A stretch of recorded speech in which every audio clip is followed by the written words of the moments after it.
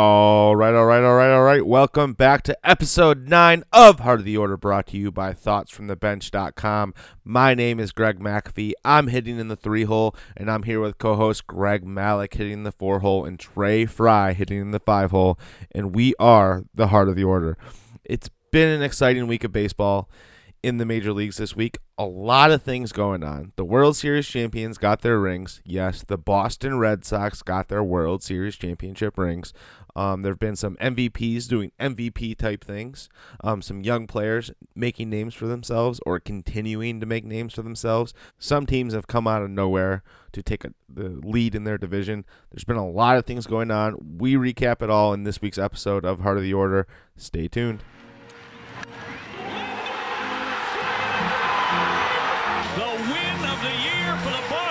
Sox. My, oh my, what a catch by Kiermaier. Number 600! Falling too fast to prepare for this. Tripping in the world could be dangerous. Everybody circling as vultures. Negative, nepotist. Everybody waiting for the fall of man. Everybody praying for the end of times. Everybody hoping they could be the one. I was born to run, I was born for this. Run me like a racehorse. Pull me like a ripcord. Break me down and build me up. I wanna be the slip. Out to right side. On your lip. He's the Jolly Roger! No hitter! All right, we're back. Episode 9 of Heart of the Order. I'm here with co-host Greg Malik and Trey Fry. Boys, just to start off, it's the second week of the season. Well, like week 1.5 weeks, 2 weeks. I don't know how you guys want to qualify it, but what are you thinking of this season so far, guys? I mean, baseball is back. It's the best time of the season. March Madness is over. Masters are on Sunday. Soon enough, baseball will be the only sport going on. So what did you guys think? Well, so far to start the season, it's definitely been on a tear. It's some surprising moments, I must say. I mean, we were touching on this, I think, last week. The two things that really caught my eye, and by the way, I'm saying two because I know in production meeting I had one, but I just thought of another one. So apologies. That's the best part about the production meetings. It drums up ideas. That is the best. It is. It brings back old memories. Yeah. So the first thing I want to touch on is Cody Bellinger of the Los Angeles Dodgers is off to a ridiculous start. I saw that he is hitting a .435 average, 7 home runs, I believe 20 RBIs right now. Mm-hmm. And I was on record saying that I thought Corey Seager was a dark horse candidate to win the MVP this year. Cody Bellinger might be getting up there too, and we forget about this too. He's 23 years old. He's a youngin'. He's a kid. He is super young, and people like completely forget about that because that Dodgers lineup it's a weird combination of misfit toys that no one thinks about, but then there's also some young guys in there that are just like, wow, I forgot how good he is. And he can literally play all over the field defensively too. Like you see him at first base, center field, like all over the outfield. He's all over the place. Which is something you don't see from a guy, because you would think a first baseman and a center fielder are like two polar opposites of the spectrum in terms of defensive capabilities. So it's a weird type of player that he is, but he is off to a ridiculous offensive start. When Corey Seager, for the record, is too. But the second story that I wanted to touch on is this is a guy that I remember in our AL East preview I said was going to be needed as a huge contributor this year, and he has really stepped up for the New York Yankees. Gary Sanchez, man. Yeah.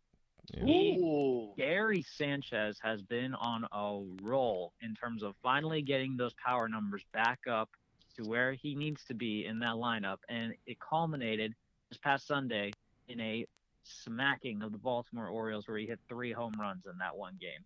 And he is picking up exactly where we all thought he could be, where the Yankees fans thought he could be, and it's definitely a good sign, especially with Giancarlo Stanton injured right now. They needed to get production somewhere, and they've really been getting some uptick from him. And also a low-key guy who's been getting some playing time with Stanton out, Clint Frazier, a guy who I really liked when he was with the Indians, and I'm glad he's getting some playing time, especially after injury issues he's had the last couple of years.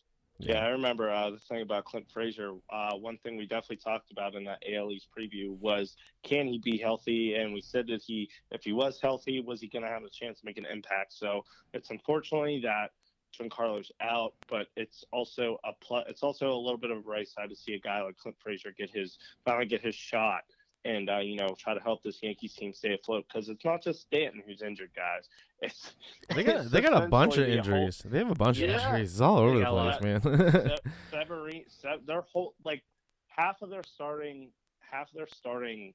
25-man roster is just out. Yeah, it's crazy. I've never seen a team so ravaged by injuries this early in the season. Clint Frazier is playing himself into a starting position for another team as a premium trade chip for someone to look after, and I can appreciate that. Yeah, and it's fine. I mean, they got a bunch of young guys as well that are coming up through the system, and they in the past the Yankees have always been one of those teams where they kind of have a mixture of stuff. They build guys up through the system. I mean, they had the generation of Derek Jeter, Bernie Williams, Jorge Posada, Mo, and they kind of have these core guys like Aaron Judge, Torres, Andujar, and they have been able to add through free agency and stuff. And then they have this guy who I've been impressed by so far. His strikeout numbers are a little high, but Luke Voit has been good. He's got 9 RBIs, 2 home runs. He had a good first couple of games of the season. So I mean, they're they could be. I mean, they're one of the top teams. But seeing these young guys contribute is awesome to see.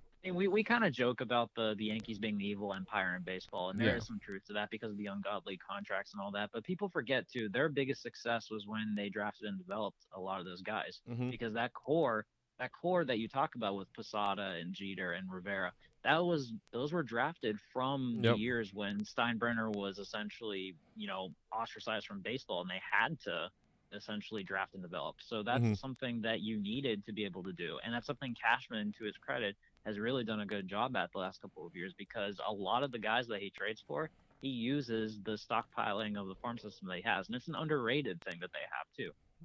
Definitely is. Dre, I mean, we all know that you are very high on the Rays, and we talked. You didn't want to touch on it as your favorite moment of the week, but if it's not the Rays and how well they've been playing, leading the AL East, what is it? Well, I was very bullish on the Rays, as you guys know. You guys thought it was crazy. Very bullish. Very bullish. It should go every week that me, every time I speak regarding this segment, is automatic time to praise the Rays, and they'll get their due, But I'm gonna stick to 2 moments here. I'm gonna also pick 2. One I kind of forgot about just because of the timeline, and the other one was more recent. So we're gonna go with the one on the timeline, and that is Bryce Harper's first game back in Washington D.C. Guys, it started on Tuesday, and it was before we recorded. And he goes there and is absolutely booed like crazy. He essentially he made a decision for himself, but as a fan, you're sitting there, you want to boo the crap out of him just because he left your franchise, and you thought, he betrayed you, because not only did he leave, he went to a division rival in the Philadelphia Phillies. Max Scherzer made him look stupid on his first at-bat, too, which was hilarious. He definitely did, and that goes to show the nastiness of Max Scherzer. And, he's fun to watch pitch. We sung his praises so many times, but the awesome thing that I want to take away from this is his last at-bat and that bat flip with the homer. Ooh. Oh, my goodness. Guys, that was an absolute savage moment, and it was awesome at the same time because, I like Bryce Harper, and I understand he's a very polarizing figure in this game because of how he approaches it, his borderline cockiness and confidence. He always totes that line. He's a very boisterous player, and, it goes against the grains of how some of these old-time baseball guys think, but that was the sexiest bat flip I've ever seen in my life. Oh, God. Was it so? It was better than Batista's bat flip a couple years ago? All right. It was it was nice. I mean, it was nice, but that one goes down as my favorite of all time. I don't think he even planned it to do that either. Yeah. I think it just kind of I think he just meant to turn it, and then all of a sudden it just kind of went its own way. It was the greatest accidental back flip ever. the Batista one, just for the dramatics and the timing. That's playoff time. There's never going to be a better bat flip than that, in my opinion. But, we're talking about a regular season game where we touched on this last week with, let the kids play. And then Bryce Harper goes there, gets booed, does his normal stuff, his bow to the crowd. And, he kind of saluted them. There was a mix of boos and cheers with the last one. Oh, the bat flip was just awesome. The caps off a night where he was going through a roller coaster of emotions. The second best thing I saw, guys, and talk about Bryce Harper and that big time contract. We're gonna go to the actual best player in baseball, and Mike Trout and him robbing. Yes, sir. Yes, sir. The NL MVP of a homer. My goodness, he just straight up told Christian Yelich, "I'm the real MVP."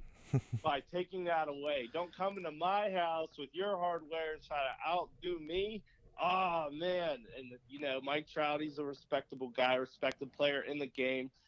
Christian Yelich, again, took it in stride, just took his helmet off, salute him, because he knew what the deal was, guys. Mike Trout, absolutely incredible. I know it's kind of a cop-out because it's Mike Trout. He does absolutely incredible things every single night.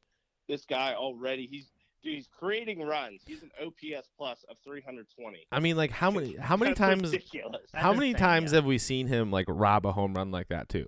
Like it's become like just a routine thing for Mike Trout of his ability to rob home runs like that in that stadium. It's ridiculous. He makes it look so easy. He does, but to do it off the MVP, yeah, it's just like, you're good, but I'm gonna show you I'm just that much better. Exactly. I had flashbacks to when in the All-Star game where Torrey Hunter robbed Barry Bonds of a home run for some reason. I don't know why, but that's just kind of like when I saw that highlight this week, I was like, you know what? That's what like it makes me remind myself of, just because of the fact that it's against the Brewers and that All-Star game was in Milwaukee for some reason. Yeah. But it was great. It was, and I remember that moment. Barry Bonds went over to Torrey Hunter, picked him up over his shoulders, took him in stride. But then Barry's second at bat, he's like, "Torrey, you ain't catching this one." Smacked it all the way up in the third deck. And that was a great moment. I will say that. I mean, Mike Trout, baby. Plenty of great moments Awesome. through the first week and a half. One before I get into my like one or two. There is one I wanted to touch on, and that's Minnesota Twins shortstop Jorge Polanco hitting the first cycle of the season. He went 5 for 5, 1 home run, 1 RBI, 1 run. I mean, whenever you hit a cycle, it's one of the hardest things to do in baseball. I would put it up there with a perfect game. I would put it up there with a no hitter. All that. I mean, so whenever that happens, you gotta throw out a little recognition for a player doing that. But I think Very underrated player too. By the way. Mm-hmm. I mean, yeah. I threw him in my fantasy lineup. I picked him up in a couple of my leagues. I'm not gonna lie. Shameless plug. But I mean, as we talked in our pre-production meeting, guys, I think you both know where I'm going with this one. My favorite moment actually happened today. We are recording on Tuesday, guys, Tuesday evening. So after the Red Sox lost and botched another game, Mookie Betts strikes out with 2 guys on and 2 outs in the bottom of the 9th. But the Red Sox obviously getting the World Series rings today, having their home opener after an 11-game West Coast road trip to start off the season. That's never a fun way to start off a season, but seeing these guys get their rings, something awesome to see after a great 2018 season. But one thing that kind of highlighted it for me was Dustin Pedroia coming off the injured list. I mean, this guy is one of my favorite players of all time, and he will go down as one of my favorite players of all time just because, throughout his career, he's been underrated, I guess you could say, just because of his size. I mean, even when he was at Arizona State, coming up through the system, he was always, overlooked because of his size, and he always outperformed everyone, winning Rookie of the Year, winning an MVP the next year. Just hitting lights out numbers. And he has this like cockiness to him, this swaggerness to him that he doesn't have as much anymore just because he's older. But when he was younger, he was always just attacking guys, talking trash on the bases, talking trash to other teams. One of my favorite players of all time. I mean, it was awesome to see him back out on the field today. He came up with a big hit in the 9th, his first of the season. Awesome to see, guys. Awesome to see. Yeah, absolutely. And Pedroia was ahead of his time too when it came to the whole idea of not looking at guys just because of their size and stuff. Mm-hmm. I mean, he was the first one. I mean, after that, that's where the Jose Altuves of the world essentially kind of rose up, and now baseball is kind of flooded with guys who might not be the, peak like size and height-wise that you want for a player, but if they can play, then you put them out there and they will produce for you. Mm-hmm. Yeah, and it sounds like, honestly, when you describe your feelings of Dustin Pedroia, Mac, I kind of get I can empathize with you because I feel the exact same way about about Andrew McCutchen. Yeah. He's not a Pirate anymore, but I'll always have love for him because of everything he's done and the way he played the game. The way he made me feel as not only a baseball fan but as a Pirate fan, and for you as a Red Sox fan, I can definitely relate to this. So that's wonderful for you to feel that, and then to have that happen on the same day you get to celebrate Yep. your 2018 World Series championship. It's something I want. I know I'm never gonna have because you're gonna cut on probably never. World Series, we won't talk about that with the Pirates just because I can go on for hours about that, but yeah, we only got so much time.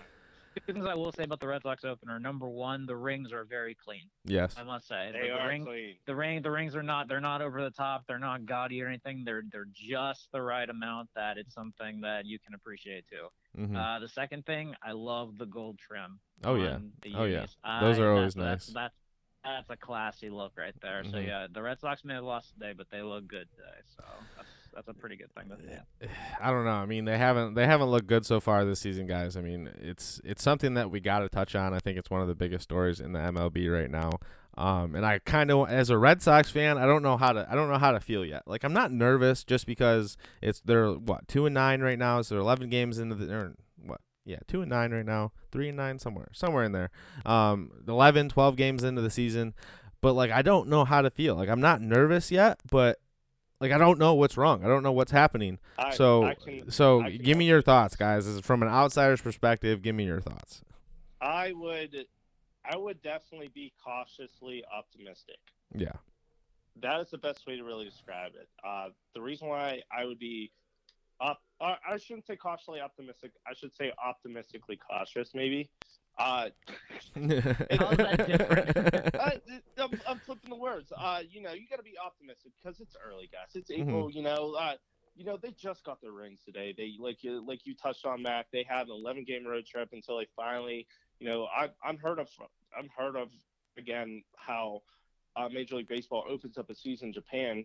To go on the other side of the spectrum, for me, it's unheard of to have a team like the Red Sox, and the Cubs also did it, just open up on the road for, be on the road for like 9 straight games or so. And it's just, you don't see those kind of things. Usually, it's a short road trip and then back home the next week. We're talking 2-3 weeks into the season and they're finally home. Mm-hmm. That takes a toll. That takes a toll on the team. So, their schedule's very tough out the gate.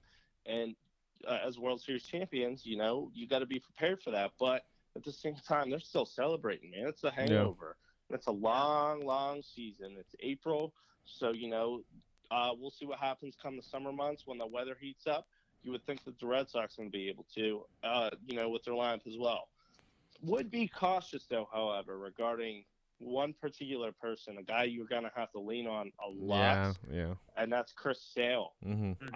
I did not realize this until today, but Chris Sale, so far early on, has lost an average of 4 miles per hour on his fastball, and that is not good. You do not want to see that from your ace. He's only got like 2 swing and misses too this season so far, and like 3 starts. It's not good at all. Not good at all. And he's the guy that you have to lean on in order to bring this team out of the basement. And I know the Yankees are hurting right now, but they still got guys. Malik touched on Gary Sanchez, and Giancarlo will be back, and they still got Judge. They got Glaber. Like, they're stacked. It's still at the same time, as much as they're hurt, they're stacked. And the Rays, I've been singing the praises of the Rays for 2 weeks. And the crazy thing is they're healthy. So, they're in a hole. But if anyone can get out of this hole, it's the Red Sox, guys. Chris Sale just got to find his stuff, and I think they'll be okay because it looks like the rest of their pieces are there. They're just getting off to a slow start because they're still celebrating, and that's okay. One of the big reasons that I think I'd be optimistic too is that they haven't gotten a chance to play the Orioles yet. So I think those are going to add up some nice W's for you. But No, looking at this team, I'm right there with Dre. Chris Sale has really kind of lost a step a little bit. It kind of reminds me of when Verlander had his struggles too. Oh, that's a Essentially, Yeah, perfect they- comparison. They can they compared they Verlander lost a little bit of his stuff, and I mean, even if you don't have the same mileage on your fastball as much as you used to, you could rely on a lot of your off-speed stuff to be able to, get guys out if you want to. I mean, that's kind of the trend now that we're seeing in Major League Baseball, where fastball usage has actually tried to go down and stuff. The Astros are the ones that essentially kind of created that movement now to use more of your breaking pitches to get strikeouts, and it clearly worked out for them. I mean, hello, World Series rings. right. But Yeah. looking at the Red Sox, I will say, I personally think that it's a little foolish to be expecting the same type of offensive production that we saw last year, just because Mookie Betts and JD Martinez had probably one of the two greatest seasons we will ever see. It's natural for them to maybe take a step backwards, to be honest with you. I mean, it's not like, I don't think it's going to be drastic by any means, but I think it's a small step back. It's not something that is a sustainable thing. But I will say this, and this is something that we brought up during the AL East preview, man. That bullpen is going to be something that's really going to hurt you guys for the rest of the way. But it's they have one of the best bullpens in the league right now, though. They've only, I mean, numbers wise, I'm saying. Yeah, but the reason though is because of the fact that you're starting to take so many earned runs. The bullpen hasn't really had any, tough situations to try to work themselves out of. The longevity of that. Yeah, the longevity of that is first to be seen. We'll see about how well, because they don't even have your number one priority is getting the rotation in order, and with Sale pitching the way he is, with David Price giving up I think 8 earned runs in his first 2 starts and all that, it's something that's going to be a little tough to get worked on too. They're minus 28 in the run differential, and you don't want to see that. No, that's not good. It's not good at all. That doesn't win games, especially in the American League when you need your pitching to kind of, step up and get outs, because unlike the National League, there's no real guaranteed outs with the pitcher. Right. Yeah. I mean, so run differential is arguably the most important stat in the American League when you think about it, because your entire lineup is built with hitters. Yeah, exactly. Exactly. So that's kind of the best way to look at if a team is actually doing as well as they should be.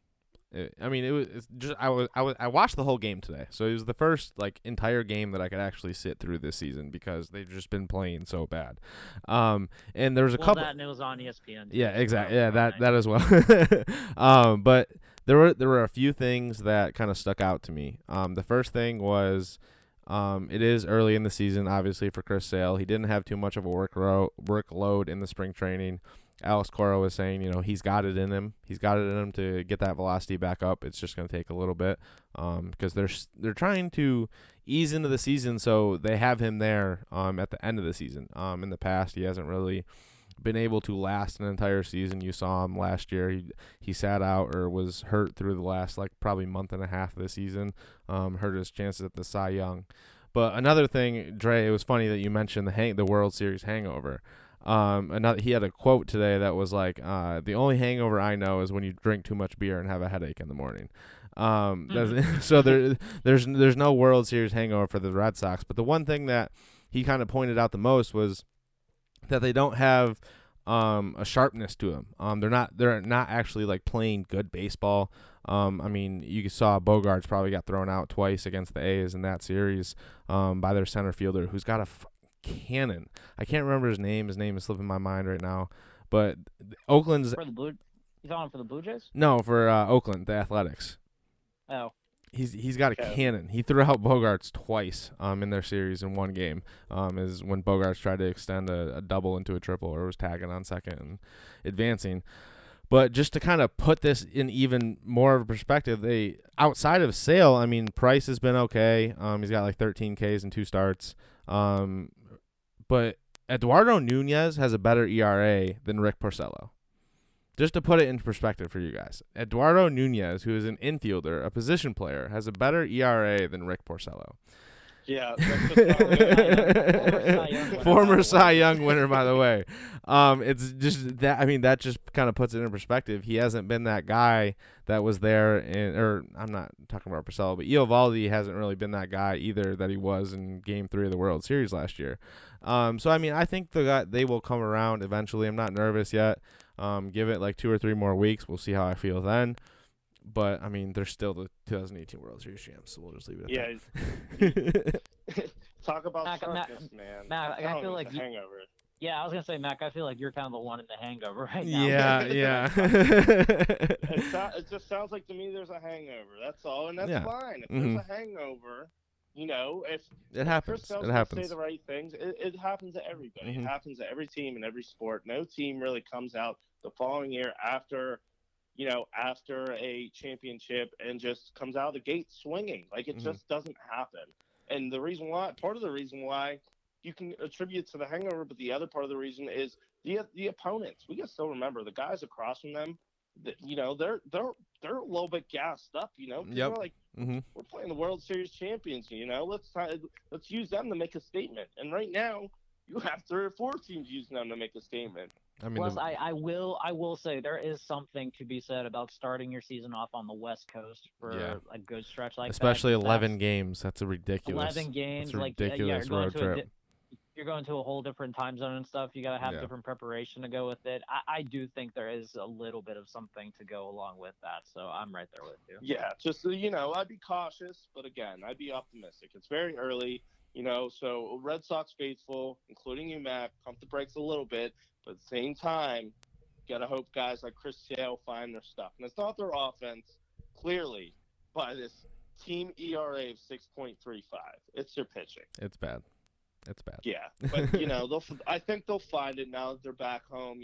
Settled in off that crazy 11-game road stand. On the West Coast in Japan. I believe weren't they in Japan? No. That was wasn't them. That was the A's and Mariners. Mariners. Yep. Mm-hmm. Yeah. So my apologies there, but they're home. They got the rings, so getting the ring really kind of officially closes that chapter. Yeah. You think about it, now it's official. You can kind of put that behind you because that kind of brings the whole season back. That kind of brings all the feeling back of winning the championship.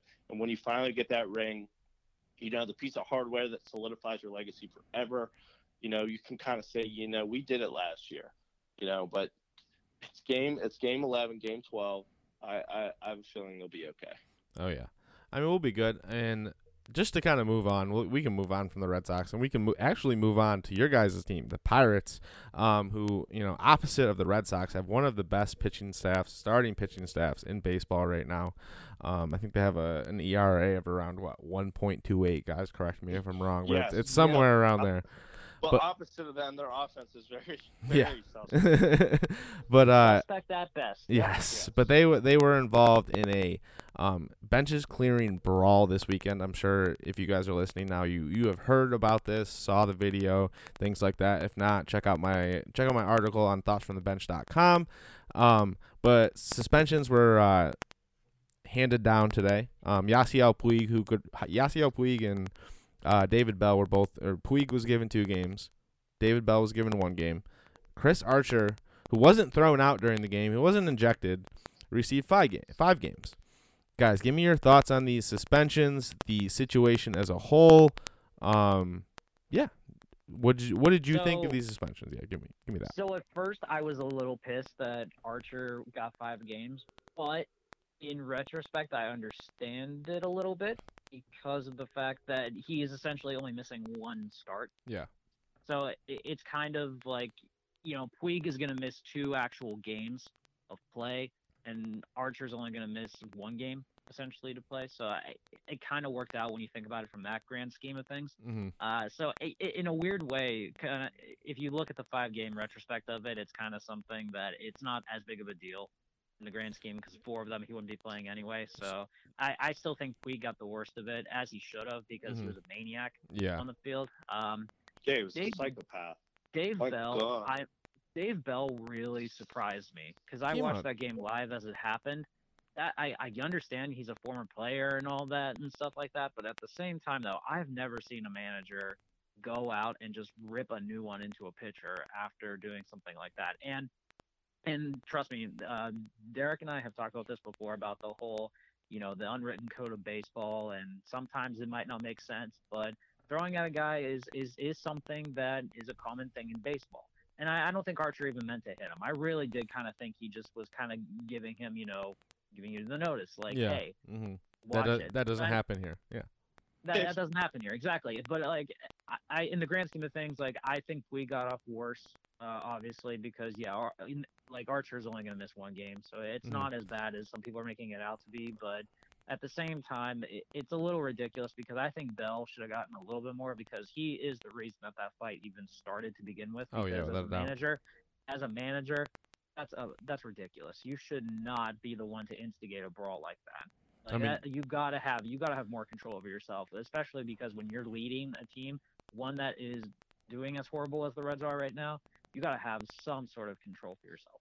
I mean, he came out of the dugout with like a bull seeing red, dude. He was out on the field in an instant. It was crazy.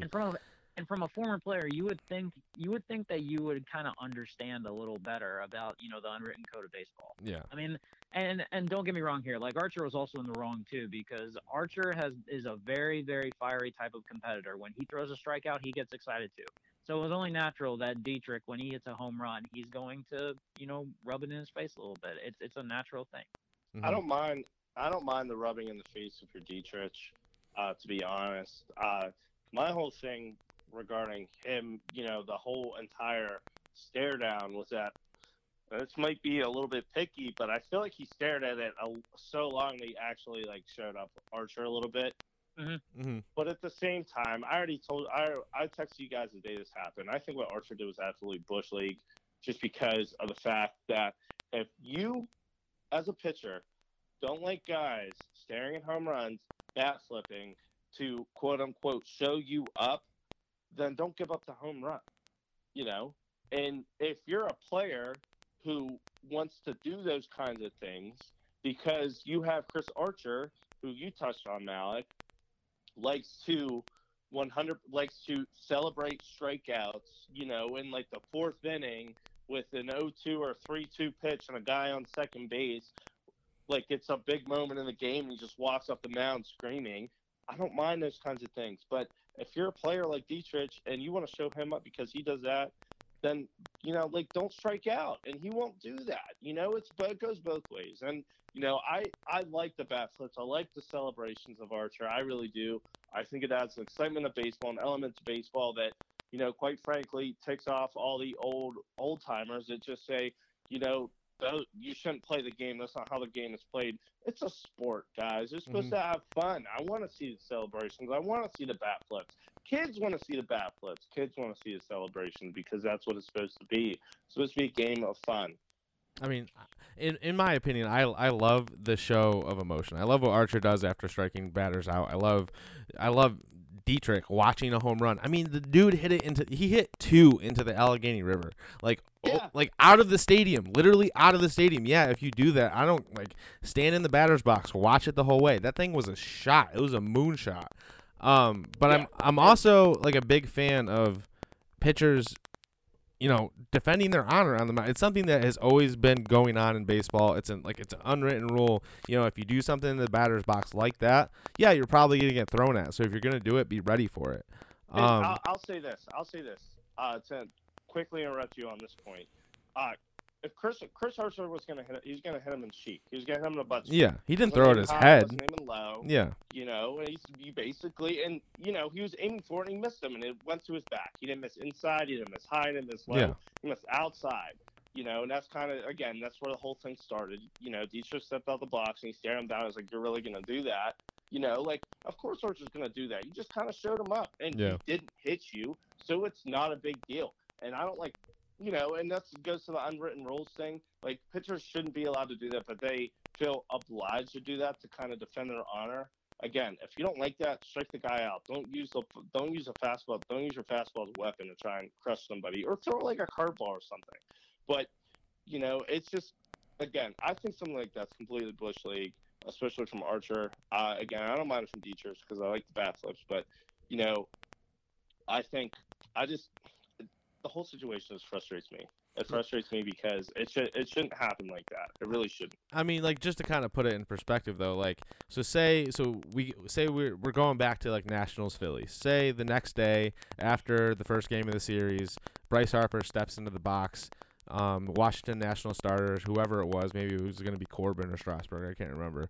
But what if they would have thrown a Harper in that situation? Would it have been the same thing for you, or would it have been different? Bush League. Okay. And I'll take it a step further. Take a step further because you have these Reds. You have these Cincinnati Reds. You have the Reds brass. The media and the fans. You have them going, I can't believe Chris Archer would do that. Oh my gosh! He's such a bad person. He's a bad player. He's a dirty player. He's going to go after D-shirts like that just because he bat flipped. Meanwhile, these are the same guys that defended Aroldis Chapman whenever he threw a 99-mile-an-hour fastball up at Kutch's shoulder for no reason at all. No reason at all. And he did that back in 14, 15, 16, right around there when Kutch was still on the team and Chapman was still a Cincinnati Red. And he did it so many times. Chapman did it so many times. It finally took Charlie Morton the first inning, first batter, first pitch, just went straight for the leadoff hitter, and everyone, the night after, and everyone's like, wow, I can't believe finally someone did that. Tons of respect for Charlie Morton because of that, but you can't complain about a non-hit by pitch when you had a pitcher and you defended him who throws absolute gas, might I add. You're talking 99 miles an hour, and it was up by the head, which is that's dangerous. In those situations, the head is off limits. Like anything like shoulder and above is off limits. But if you're gonna peg a guy in the ass cheek, it's just like brushing him back a little bit. All right, the watching it was a little much, so I'm just gonna throw this ball at your ass cheek behind you somewhere. I'm not gonna try to hit you, but. I don't know. That's just the way I feel. I love the going back. It's just been a part of baseball for so long. I was okay with throwing an Archer. Go ahead. Take the L, Reds. I was just gonna say. Some fire. I hate the Reds. They're 1-8. Stay in the basement, you bums. That's the fan speaking to me. I'm sorry. No, it's okay. Let's look at it in the grand scheme of things. I'm sure a lot of people. I was pissed off when I saw that Archer got suspended 5 games. But let's be honest, it's one start he's missing. Yeah. I think one start is fair. Do you think Do you think if he was a position player? I mean, obviously the whole situation changes if he's a position player. But do you think if he's a position player like Puig, he even gets any games at all, or he gets 1 game? Do you think it was 5 games? It'd be 1 game. Yeah, or 2. I was gonna say, do you think if he it's 5 games because he's a pitcher and it makes him miss a start? Yes. That's really it. And really, I think that's what was the attention grabbing thing. To be honest with you, when you see the 5-game thing, you're like, oh my god. But yeah, it's 1 start. So really. Puig was the one that got off worse on it, and Puig deserved it. Yeah, Puig, he started the whole thing. He escalated to a level that David Bell shouldn't have escalated to, and and it just it just caused this giant scene. And again, baseball fights are crazy because there's rarely any ever punches thrown. But if you're gonna escalate something like that, you might as well just start throwing punches. I mean, he did throw a punch. He you can see in the video, when he got away from Votto and he got past Barnhart, he was throwing. I don't know who he was throwing punches at. I don't know who he was going after. I don't know who he was going after, but he was throwing. He threw 2 or 3 punches when he first got tackled. Does anyone know why he was so angry? No, I have no clue. He just he literally went right after Archer when he came out of the dugout. And then I'm assuming something was said because through the entire video, he's being held back by Joey Votto and Melky Cabrera. Mostly Joey Votto. Cabrera's trying to calm him down a little bit. And then he gets away from Votto. Barnhart, the Cincinnati Reds catcher, I can't think of his first name. I think it's Tucker, maybe. Tucker Barnhart tries to pull a Joe Thomas and block him. I don't know. Did you guys see the tweet? He tweeted the video at Joe Thomas and was like, "What do you think? Can I get some advice here? Where do you think I messed up?" Which I thought was absolutely hilarious. And then bad form, your spine's down. and then he gets around. It shouldn't be too hard because he's a catcher. So. Yeah, exactly. And then he gets around Barnhart, and then that's where you see the famous photo from the fight, where Trevor Williams is yelling at him in this pose, and he just bearded face, just screaming at Puig. I don't know why Puig was mad, but he definitely threw some punches. So I thought his suspension was going to be a little longer than 2 games. But in retrospect, when you realize that Archer's only missing 1 start and Bell's missing 1 game, Puig got the worst of it. So yeah, exactly. That's kind of the way you have to look at it.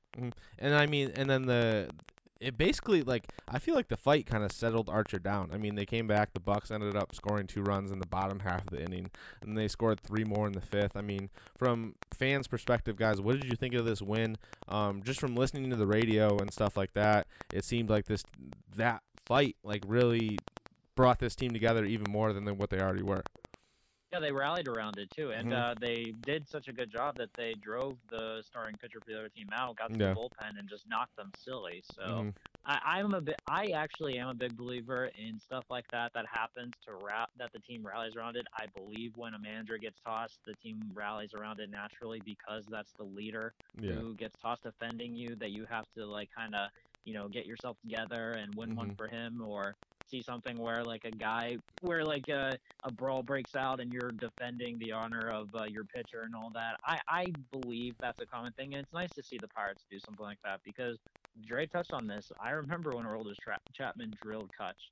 That's something that was talked about in the media for so long about how there was no retaliation about it. And and that's your superstar. You got to protect him. Right. Oh, yeah. So it's a lot different now. And I remember seeing reports afterwards that Trevor Williams looks like a stud in that clubhouse just for the fact that he talked down to Puig like that. So I think this is something that is good. It will rally the team moving forward. Obviously, if Kevin Newman's not playing shortstop, but that's for another time. Go ahead. And one player in particular I want to really touch on outside of Trevor Williams, I want to touch on Josh Bell because Josh Bell was really the first person who stepped in front of Archer, because he's closest to the field. When he saw the dugouts and bullpens empty, he got in front. He stood right there. And to me, that says a lot about how he feels about it. He's not very vocal. He's not he's not on Twitter. Like Trevor Williams might be one of the best Twitter follows I've ever seen from an athlete. He's just hilarious. He's awesome. And that's who he is, personality. Where Josh Bell's a little calm, cool demeanor. Level-headed. Lead by example, yeah. Yeah, he came out there and he stood right in front of him. And then I don't want to say it's the next opportunity. I can't really remember when it was, but for him to just absolutely hit that bomb shot over the batter's eye. I'm pretty sure it was after the brawl. That says definitely was. Yeah. Yep. Again, goes back to leading by example. He was in this fight, steps in the middle, and then comes back and just absolutely smacks one right over there. It's like, yeah.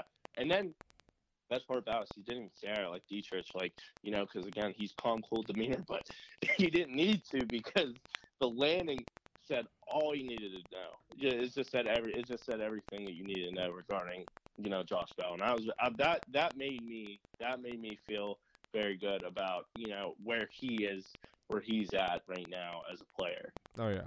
I mean, he's one of the. It seems like he's one of the leaders in that clubhouse, and I'm pretty sure that home run was like one of the like top 5 longest in PNC Park history, from what I heard on the radio. I think it was second to be exact. Yeah, like just was first at 485. Like that went 474. They were rallying for like an extra 10, 11 feet or something like that on the radio. It was pretty funny. But I mean, at Heart of the Order, guys, we aren't just a Red Sox and a Pirates podcast, even though the 2 top stories this season, or this podcast so far, have been Pirates Red Sox. Yeah, that's a coincidence. Yeah, we try to be a very open-minded podcast when it comes to baseball. So I did just want to throw that out real quick, but we can get into the rest of the league because there are 28 other teams in the league. But right now, I kind of want to go through the division leaders for you guys so far. So in the AL East, we have the Tampa Bay Devil Rays. Yes, we do. Tampa Bay Rays, actually. Sorry, at 8-3. Why are you putting Devil in there? My bad. Tampa Bay Rays 8-3. Dre, I'm pretty sure you're happy about that. The Detroit Tigers are leading the AL Central at 7-3. The Mariners, the Seattle Mariners. I want to touch on these guys. They are leading the AL West at a record of 10-2. Yeah. All right, the National League East, the Philadelphia Phillies, Bryce Harper, 7-2. Milwaukee Brewers are leading the NL Central right now at 8-3, and the Dodgers, the Los Angeles Dodgers, are leading the National League West at 8-3. Guys, have there been any teams that have kind of surprised you so far this season, guys that have underperformed other than the Red Sox? Give me your breakdown. Who do you think we should watch going into the season? Are any of these teams sustainable? Do you see them keeping this pace up? What do you think? Well, I mean, I touched on this earlier when I mentioned Bellinger and Seager. I am fully on board with the Dodgers keeping that same pace that they're going with right now. This is the team that I think is going to go to the World Series this year. Oh yeah, me too. I gotta be honest, like, I mean, this is a team that I think is stacked from top to bottom with lineup and bench. I think they have a great rotation and a solid bullpen. This is definitely the team that I think is gonna finish strong. I'm a little surprised that the Nationals haven't been playing as well as they should have. I think I think it's arguably the best team in the East. I think, to me, I actually was the one that said that they're going to win the division, and I wouldn't be surprised if they were competing for the pennant. But I think it's still early in the season. I think the rotation is just kind of getting their feet under themselves, and also this is a young lineup. I think Soto is still kind of figuring himself out, and Robles is also trying to get himself ready to go. So I think there's still time for that, but I'm still gonna go with my original pick, and I think the Nationals will win the East. Yeah, and I like that pick. It's I funny do like because that the Dodgers are doing it without Clayton Kershaw too. Like he's on the injured list right Yeah. now. He hasn't made a start, so it's funny. I mean, they're 8-3 without their ace. So that should be interesting as the season goes on. I mean, you have Cody Bellinger leading the way out there though. The guy's gonna be a stud as the year goes on. Dre, who do you got out there? I know you probably want to talk about the Rays. I know you want to talk about the Rays, Dre. Oh, I definitely. Now I'm going to talk about the Rays. I mentioned this earlier in the show that I'm going to hold off. Now I'm going to talk about the Rays. This is the best. This is the best starting staff in baseball, and I got to be honest. I put them in the wild card. You guys call me crazy. You know, I said that sentence like I'll probably say it every week until they're knocked out. But guys, they got a legitimate shot at this division right now. Right now they do. And, I got to emphasize it right now, but, this is 100% sustainable, by the way, because they have the best starting pitching and bullpen in baseball. Dre, are you surprised they haven't utilized the opener? I am a little bit surprised they have not utilized the opener because they're the ones that introduced it. Maybe they just did that again because they're like, oh, we're going to try and revolutionize, the pitching by throwing a reliever out there, because the numbers say this. But them not using it's like, hey, we know it's not going to work. Secretly maybe they know. Like again, I mentioned this when I mentioned this back when we did the AL East preview. They are always a step ahead of everybody. They have been that way for a long, long time since Friedman was there. Before when Friedman was there, they were, and then since he's been gone, they kind of been there. They've been waiting in the wings, but I think now is their time to break out. When you have a Cy Young winner in Blake Snell and the way Charlie Morton's pitching. Tyler Glasnow actually looks like he's something very, very good. I mean, we're talking about he has so far Tyler Glasnow, and this pains me to say, he's done 11 innings. He only has 10 strikeouts, which tells me he's probably pitching a little bit more to contact because he has a whip of 1 and an ERA of .82. Like, yeah, he's like the opposite of the pitcher that we saw rising up through the minors. It's weird. It's all kinds of twisted, but if anybody could figure it out, it's them. And you can go to their bullpen. They got Chazro out there with 4 holds. He's their setup guy, and as soon as he comes out, it's already lights out. And Alvarado, my goodness, guys, that lefty throws gas in his ball. His fastball just goes absolutely everywhere. It's impossible to pick up off the bat, and it's coming in 99, 100 miles an hour. Like that's all kinds of shutdown if you're the Tampa Bay Rays. And then you go to their offense as well. Like Tommy Pham and the other guy in this Pirates Archer trade, Austin Meadows, who just homered again today, are leading this offense. You knew Tommy Pham was going to do something because he had it when he was in St. Louis. A change of scenery would do him some good, and plus playing in a league where it's predominantly offense, he should get the opportunity to kind of bounce back because we saw what he was capable of. Austin Meadows finally getting a shot is what's really helping this club, because he's leading them in batting average, home runs, and RBIs as a team with 308, 3 homers, and 10 ribbies. He's off to a great start for them, and you need a guy like that. Tommy Pham can produce, but you need another guy to kind of step up. And Austin Meadows, I always thought he was for real, guys. He is 100% for real, and I don't see him going away anytime soon. With those guys, and you need others to step up, but with those guys, helping carry the load, plus that pitching, to pair with the fact that the Yankees are very hurt right now, and the Red Sox are sluggish out of the gate. the window's wide open to go and get this division. 3 teams from the AL East make the playoffs, you think? I said that from the start. I still think all 3 teams are going to make it, but you might see a change in the order. I believe I had Yankees, Red Sox, Rays. Right now, I would go Rays. I'd go Rays, Yankees, Red Sox. Imagine a Yankees-Red Sox wild card game. Oh, my God. That would be awesome. Oh That would be awesome. I would love to be there in person, but we'll see. Who knows? We'll have to talk about Deke. Games are stressful. Yeah, we'll have to talk about Deke. Maybe you can get us some tickets or something. Maybe you can, dig into the budget, get us some tickets. Yeah. Yeah, he's a big You never baseball know. guy. He'll Yeah, prove it. yeah, he's a huge baseball guy. Huge baseball guy. He'll definitely do it. But one team I want to talk about, I kind of mentioned it while I was going through the division leaders, but the Seattle Mariners. Are these guys for real? Like, they're 10-2 already. They went to Japan. They opened the season in Japan. Ichiro retired, but they're 10-2. And I want to go through a couple things real quick. Their pitching hasn't been amazing, middle of the tier, but through 12 games, they are first in runs at 98, first in hits at 123, first in home runs at 32. They're first in RBIs at 97, 8 more than any other team. They're fourth in average, and they're first in RBIs, 8 more home runs than the Dodgers, first in RBIs at 97, which is 14 more than the Dodgers, and then they're fourth in average. Are these guys for real, guys? Is this team for real? Do you think they can keep this up? I'm not ready to go that route yet. I'm not. I think I'm a little hesitant as well. Yeah, I mean, I am, but like, if they start the season off 10-2, this offense is just firing on all cylinders. The pitching is there, but it isn't there. It's like middle of the road. Like, where did these guys come from? I guess is my question. Like, did you guys see them starting off this hot? No, this is one of the weirder teams for me because looking into the season, I thought Jerry Dipoto was totally like ready to have this team as a rebuild, like absolute complete rebuild. I mean, they traded away Paxton, they traded away Edwin Diaz, they traded away Robinson Cano. I mean, mostly because to get that salary off the books, but at the same time, though, like I was not expecting this much from them. I saw King Felix as a shell of himself.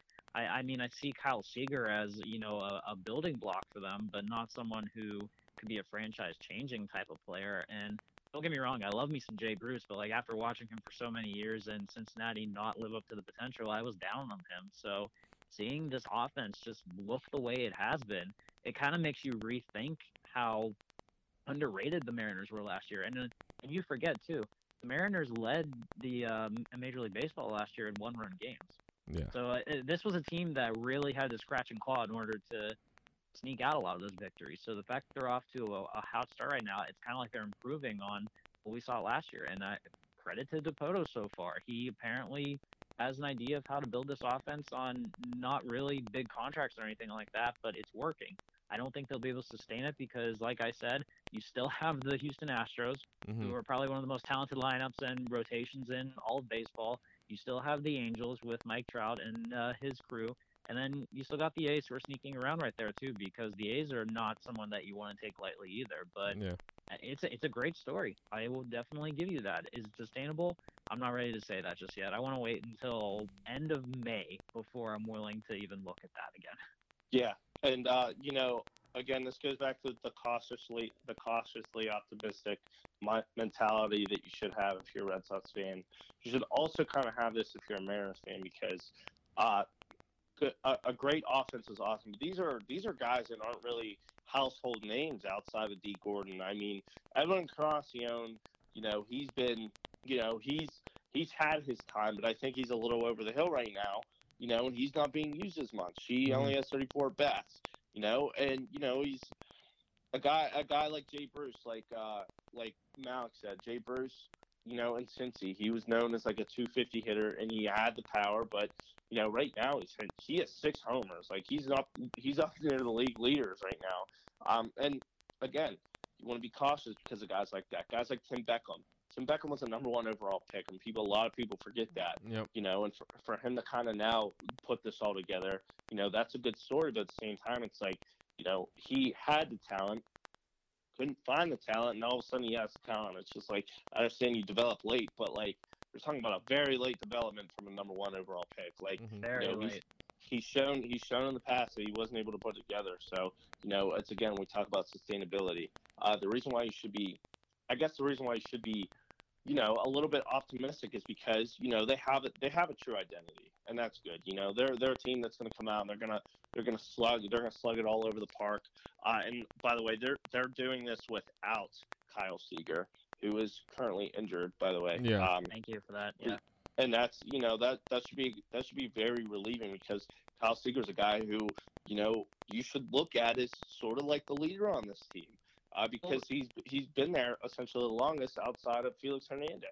Great. When you bring up Tim Beckham, it's not necessarily out of the realm that he wouldn't finally figure it out after this point. I mean, he was drafted number 1 overall in 2008, I believe, but he was 18 years old. So I mean, he's been in the league as of right now. He struggled to get to the majors, but I mean, he's 29 or 30, which, if you think about it, is kind of in that main window of your prime area there. So I mean, he's kind of at the point right now where you would think that everything that he's kind of learned in the game and all the ups and downs that he's gotten there, that he should be able to put something together to be able to be a consistent hitter. I mean, but we're talking about 400 clip here, batting wise, and on base is 4.89. Like that's like Mike Trout type territory when we talk about how good somebody is. Like, I understand number 1 overall pick.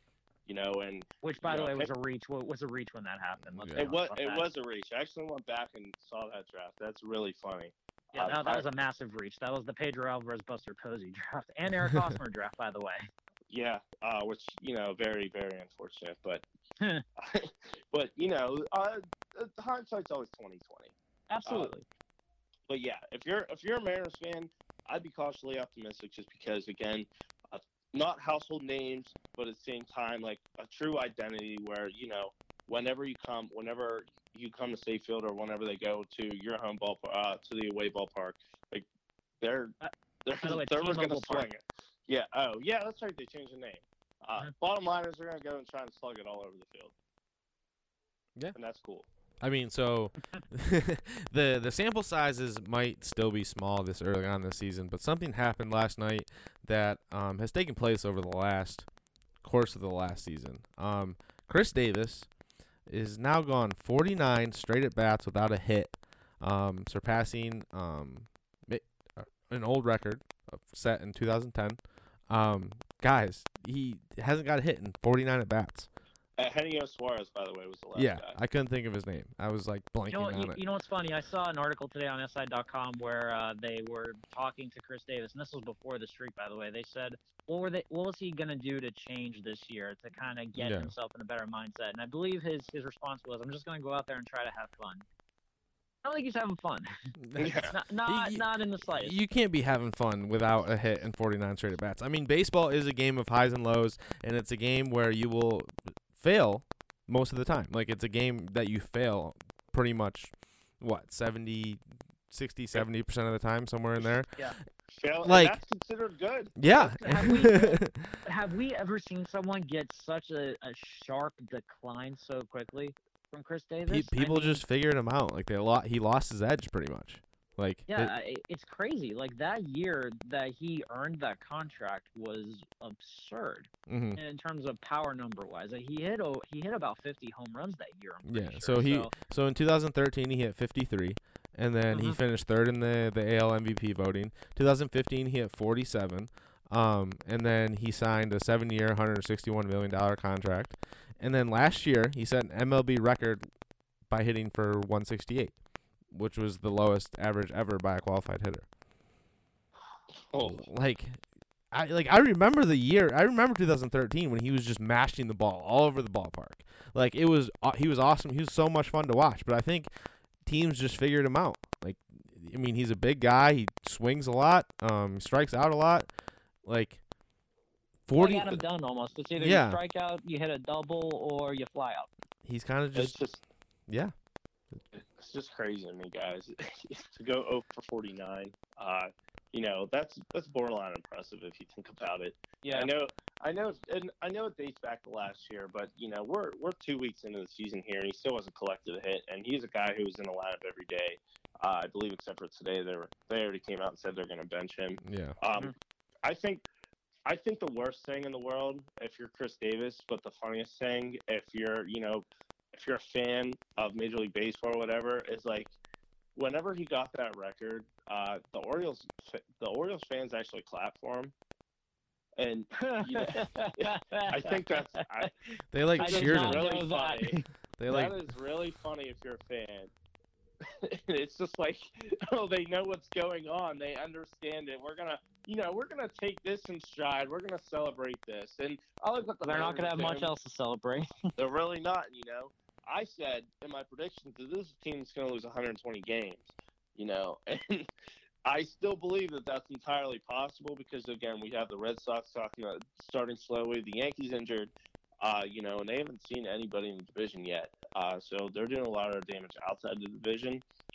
I'm just shocked that they're able to even put some wins together with a guy like Chris Davis, who essentially right now looks like the worst contract in Major League Baseball history. oh, without a doubt. Based off the drop-off in production. You have that guy just absolutely fogged mentally where he can't figure this out. And that really sucks because that's the guy you're actually putting there as the anchor of your lineup. If this becomes the number 2 highlight of the Orioles season behind in June when they draft Adley Rutschman number 1 overall, that's pretty sad. It is sad, but that just shows the state of the Baltimore Orioles as a franchise. Mhm. I thought Chris Davis earned his contract, based off that. He's a guy that you kind of had to pay, but, I feel like it was that exact contract that you could maybe say that changed the Caused course it. of Yeah. how contracts are viewed right now. Mm-hmm. That's pretty true actually, because Yeah. it was a huge extension when he got it at the time, I especially think- from a small market. I think it was 10 years. It was maybe 8. It was double digits, maybe. I think it was like 8 to 10 years, and then $250 million. And then since then, it's been a steady decline. We're not talking a free fall, if you will. That's that buyer beware mentality now Yep. with small market teams, regardless when it comes to contracts. That's why teams are now essentially terrified to go for it. Like you got to be. When you see examples like this with a small market team that gambles on it and it just blows up in their face like that, it's no wonder you see teams that are afraid to give big contracts now. Like you got to be 100% correct on a player. Like it's wild to see. I mean, and that's why you see guys like Mike Trout, who's more than likely gonna pan out. I mean, he's shown it through the first couple years of his career, but like that's why he's getting the contract he is. But when you have a guy like Chris Davis who has, I mean, I can't remember what his career was like before that season where he hit 53 home runs, but I have it up right now. okay, what was it? Look at you. Before 53 at age 27, I'm just going to give you the home run totals dating from his age 22 season, which was his rookie year. So he had 17, 21, and then he must have been hurt a lot because he didn't play any more than 60 games out of those years in Texas. Mm-hmm. He had 1, 5, 3, 2 homers. 2 homers being his first year in Baltimore. Looks like he was traded midseason in 2011. And then in 2012, all of a sudden just magically put this together, 33 homers, 85 RBIs, and then leading up to the 53, 138 homer RBI season. So, I mean, retrospective, I mean, he kind of just put it all together one year and then fell apart a couple years later. Yeah, like essentially, that's the way to look at it. Yeah. But I believe he signed that contract in age 29, and the age 27 season was the 53 homer season, mm-hmm. and 127 games. The year after, he went 26 and 72. I believe he got suspended for Adderall that year. And then the age 29 season, which I believe is where he got the contract, 47 and 117. So you have 4 years of 30 plus, close to 30, 40, 50, even 50 homer seasons in there. Like you have a span of, consistent production. But again, you're talking about an age 29 player, and now you got that 10-year deal, and it looks absolutely awful. But I think the worst part about this is they actually had a player there who was worth every single penny, and that was Manny Machado, and they couldn't pay him because they gave it all to Chris Davis.